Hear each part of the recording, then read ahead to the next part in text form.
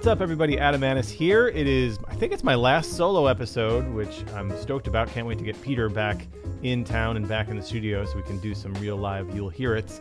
But I'm doing Method Monday, which is actually a Peter Martin idea, but I'm going to take this torch and run with it because I think I can make a cool exercise here out of what we've been working on, which are the Barry Harris 6 chords. This is a great exercise for comping. Whether you play piano or not, you can sit down at a piano and figure this out, and it will make you understand what pianists are doing a lot better. But if you do play any piano, this is so handy what we're going to cover today. And by the way, this is a little bit part of my new course, Bebop Chords for Beginners, which dropped just last Friday. I just want to say shout out everyone who sent me nice messages and DMs and notes about the course.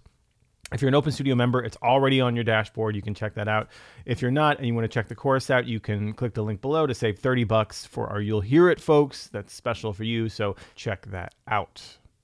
Okay, so today I want to talk a little bit about the sixth diminished scale. We've been talking about sixth chords, but this is kind of a different animal here. And it's related to sixth chords, but because we can make 6 chords out of it, but really it's a scale of chords. It's what Barry calls the scale of chords. What does that mean? So you likely know all about the sixth diminished. It's like one of the most popular concepts in modern jazz education. But the way that I want to practice it today flips it a little bit. And just a brief tutorial here on what it is. If we're in C, the sixth diminished is just a C major scale. But there's an extra half step between the fifth and sixth notes. So between G and A, there's a G sharp. Or an A flat, depending on how we look at it. And that's important because sometimes we'll look at it differently, right? So that's the sixth diminished scale, just a major scale with a half step between the fifth and sixth tones. Now, if we skip a note of this scale,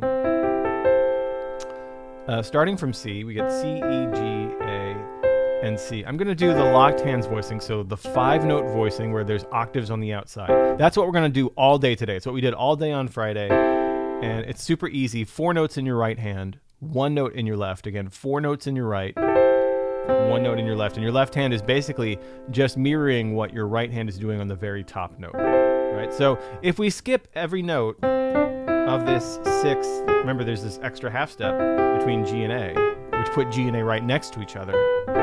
Right, then we get this. Now, if we take every single one of these notes up that scale 1 tone, we get a D diminished. If we do it again, we get a C6. If we do it again, we get a G diminished, right? So it's this combination. Here you have a C major 6 chord by skipping a note of the scale. Take that up, you get a D diminished chord by skipping a note of the scale. Take that up, you get a C6 chord by skipping a note of the scale. Take that up, just one note. We're taking each of these 5 notes up the sixth diminished scale, and this is why you get the scale of chords, because you get 6 diminished, 6 diminished, 6 diminished, 6 diminished. You know what I'm saying? And so built within this is a 5-1 cadence, and you're like, well, what does that mean? Well, that means that this 6 chord, right, the C major 6, that's a tonic. That's a 1 in the key of C, right? We're not superimposing anything here. This is just literally C6, C major. The D diminished, however, yes, it's a D diminished, but it's acting as a dominant chord. If we put a G in the bass, check this out. This is a G7 flat 9 chord. You've probably seen a G7 flat 9. It acts as a beautiful dominant chord to where? C6. Right? So this D, because look at what the notes are in the D diminished, right? Even without the G, if we think about it as G7, it's got the 7th, F. It's got the 3rd, B. It's got the 5th, D. And it's got the flat 9, A flat, right? And then we're back to C6, D diminished, just a different inversion. C6, D diminished. So really what's happening here is 1, 5, 1, 5, 1, 5, 1, 5, 1. Works up and down. How genius is this, right? So within just C major, you're adding these little extra tensions of 5-1, 5-1. That's not something you would like notate in a chart or anything. It's just something that happens on a C major, right? And this is what these genius bebop pianists would do. Okay, so we can use this sixth diminished scale to make these 5-1 chords. And that means that when we have a 5-1 cadence, like a G7 to a C major, this scale is fair play even on the G7 because it's part of that sound, right? It's a G7 flat 9 is built in there. So what I want to work on today is a very cool way to get from here, G7, to here, C major. So the first thing we're going to do, and I'm going to go down here an octave. We're just going to resolve downward. So D diminished shape to a C6 shape. And then we're going to say that this is G7, right? So if you ever have a 2-5 to C, right? That last bar, G7, to our C major, you can use these voicings. And this is like so crucial for being able to resolve some tension. And then stick around because the next thing we're going to work on is adding one more level of tension by borrowing. And I'll explain what that is. And that's really where your afternoon's going to go from good to great. So, okay. So what I really want to do here is I want to resolve from some kind of D diminished shape to some kind of C6 shape, mostly going down. I say mostly because we're going to resolve only to the notes of the C major triad. We're going to resolve to really strong notes. You could resolve when we get there. You could resolve to that C6 shape with the A. There's nothing wrong with it.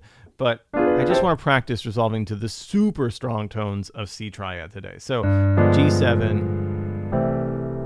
Now we'll do the next inversion up. And I'm putting a G in the bass here. Now we'll do the next inversion up. A flat. And just resolving down. Now the next inversion up is B diminished, right? And we'll resolve this up. Just because it's begging to be resolved up. So again, the whole thing. F diminished. Where does that go? It just resolves nicely down. A flat diminished. Play this with me here. And then B diminished resolves nicely up. One more time. F diminished. Notice how these just, they have this gravity towards them, or to them. All of the diminished, they have a gravity that wants them so badly. It's like a magnet, right? Like the pole wants so badly to line up with the opposite pole. One more time. D diminished, resolve down to C6. Now F diminished, resolve down to C6. A flat diminished, resolve down to C6. B diminished, resolve up. Now why is this useful? Well, when I'm comping,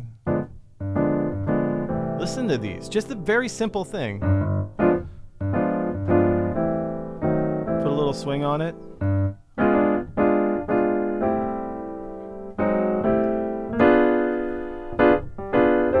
That's all we're doing here. Isn't that amazing? That's all we're working with.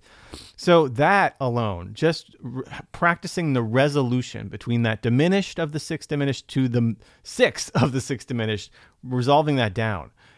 You do that in every key, you are a good comper. Like you can now create tension in pretty much any situation. Now there's a little bit of extra tension that we're leaving on the table here. What is that all about? So we want to do what's called borrowing. Barry Harris calls it borrowing.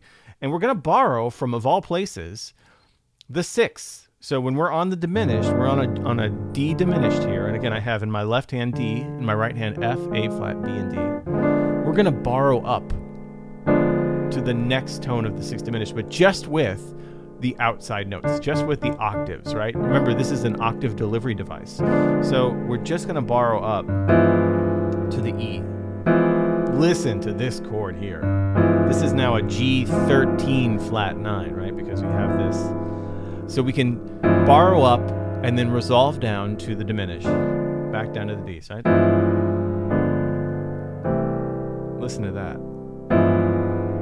So here's our D diminished. We're borrowing the outside notes, the octave, the D's, go up to E's. Everything else, the F, A flat, and B stays the same. The middle notes stay exactly where they are.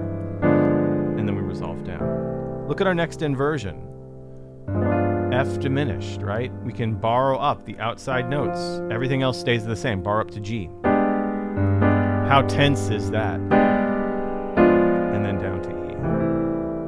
Listen to that. Gorgeous. Our next inversion is A flat diminished, right? Again, G7 flat 9 is the chord.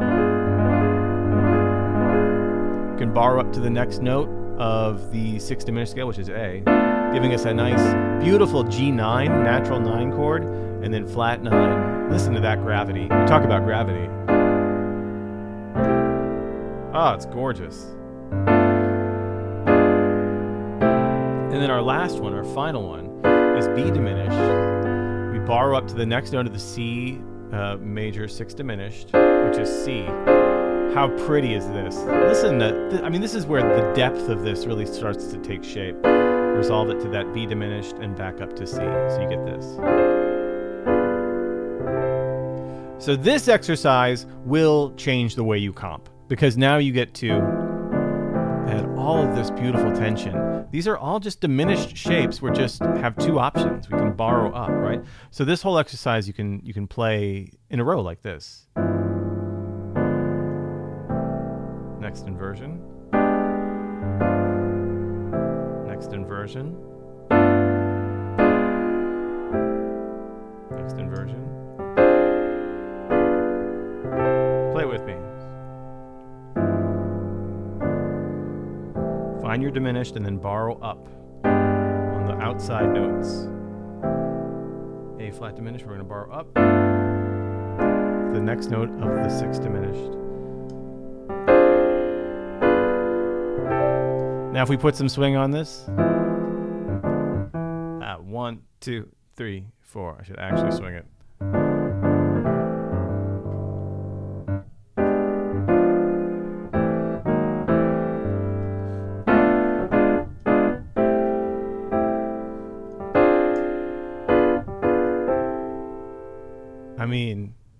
What else do you need? The genius Barry Harris of, that genius of organizing these thoughts so that they're that simple. We literally take this idea and then we can borrow one note, literally one note, that outside note, up the scale, and everything else stays the same. This works so well, by the way, on the G7, right? Because the G7 is meant to be tense. And so we keep the guts of the G7, right? We keep the inside the same, but we can borrow up in other notes of this 6 diminished scale. And you're borrowing up to something that's not too tense. It's part of the C. Like everything you're borrowing up. Look at the notes that we're borrowing to. It's E, it's G, it's A, it's C. It's a C major pentatonic. Like that's all we're borrowing up to. Is very inside in the key of C. You're almost hinting at what's to come, I love it. I could nerd out on this stuff all day. So you take that concept, and if you get it through, I would say 6 keys, right? If you could really understand it in like your 6 most played keys, you will be a better comper. And you use this shape too, this structure of 4 notes in the right, 1 note in the left, this locked hands, right, with the octaves on the outside. You're going to sound like Hank Jones in no time. You're going to sound like Barry Harris tomorrow. It's going to be great. So you can check this out on a deeper dive where we practice this in all 12 keys actually on my course that just got launched this past weekend. I'm so stoked about it. And again, thank you all for such the overwhelming feedback. It's awesome to hear from you. I haven't had a course release in 2022, so I'm super stoked about it. It's called Bebop Chords for Beginners. It's where we cover all of this stuff and we take you through the keys. I practice with you. We've got some play-alongs with Bob DeBoo and Caleb Kirby that I think you're going to really like. So, yeah, thank you, everybody. Peter will be back on Wednesday. Until then, you'll hear it.